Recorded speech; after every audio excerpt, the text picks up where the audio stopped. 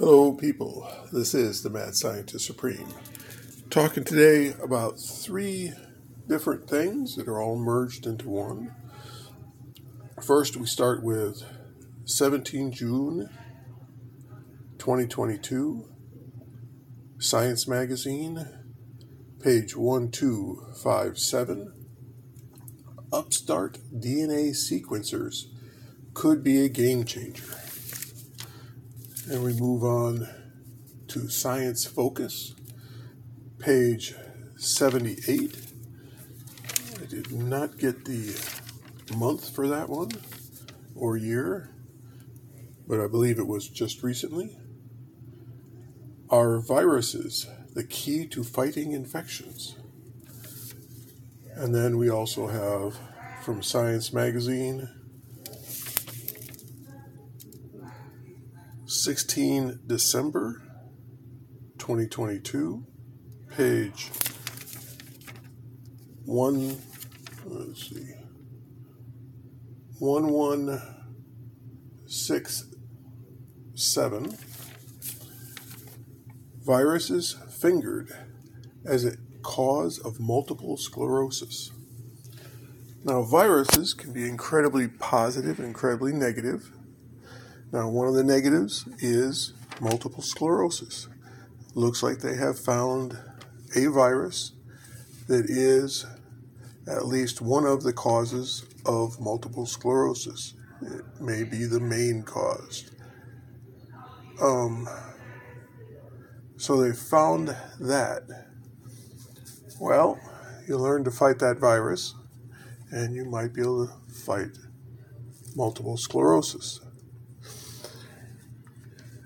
Then we've got viruses, the key to fighting infections. Well, infections, they're talking about here bacterial infections. Various viruses attack very specific bacteria. If you've got a bacteria that infects humans and it causes, various diseases like tuberculosis. Tuberculosis is a bacterial infection.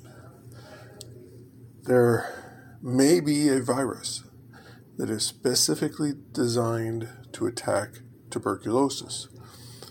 We can build that virus in a lab, use lung tissue, use to incubate tuberculosis, find a virus that will attack it, breed that virus, generation after generation, taking only the most virulent versions of it, and building that, and then using that as a nasal spray or just to inhale that virus to people that suffer from tuberculosis, and you should be able to eliminate tuberculosis in humans. And DNA sequencing, well, that's incredibly important. Now, they're talking about these upstarts, new DNA sequencing companies, like organizing your family tree and stuff. Well, we have now got DNA sequencing that is used to determine what species things are. We can go very in-depth into what the DNA is of every living thing. So we take that DNA, the sequencing of, let's say, tuberculosis, and we find the other bacteria out there that are somewhat related to tuberculosis, and then find the viruses that attack those bacteria. You get the closest one, breed it up, and then expose large quantities of this virus to large quantities of the tuberculosis. Now, it may not attack it at all, but between tuberculosis and the bacteria that does get infected by this virus, there may be other bacterias that are more closely related, that bridge that gap. Then you take that virus, attack those bacteria, and over time, it should shift. Now, with DNA sequencing, we can sequence the virus. So find out why the virus attacks one bacteria and doesn't attack another, and then genetically alter that virus, much like they did the coronavirus.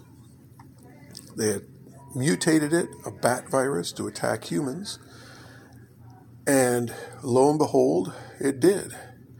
Well, we get a nice virus that kills a bacteria, mutate it, alter the DNA on it, so now it attacks tuberculosis. Breed it up, stabilize it. One of the problems with when you alter the DNA of viruses is they are inherently unstable. There are self-correcting sequences in viruses that allow the virus to self-correct, where it'll fix its own DNA. Well, if it doesn't do that, then you get large numbers of mutations. And one of the things that we don't want, if we're going to go out and kill tuberculosis, is to get a virus that mutates into a weaker strain where it doesn't actually kill the tuberculosis. So there's elements of it just to make it infectious, and then to make it stable and make it virulent, etc., etc. So it needs a lot more testing. The bioweapon the Chinese were developing, which later became known as COVID-19, they weren't done developing it. It got out early, but they were developing it to wipe out everyone. And they were at the same time developing a vaccine so they could vaccinate their own people, then release this 100% fatal virus on the world. Everybody else dies, they survive, yay, they win. That was pretty obvious. It was their goal. And, but nobody will talk about that. So, viruses can be very useful, and we can use them to attack specific bacteria, to go out, and not just tuberculosis, any infectious bacteria out there. And if we genetically alter a virus correctly, we should be able to get it where it makes us immune to other viruses of a similar nature. It's like you could take parts of a cold virus, put it on let's say you alter a cold virus so it also makes you immune to smallpox and monkeypox and 20 different varieties of different things. You can make it where it makes you immune to a lot of viruses, and possibly immune to various bacteria too. Be fun to do. I encourage you to go out there and do the research and go for it, you mad scientists. Make yourselves immune, and so the next pandemic comes out there, you're already pre-prepared.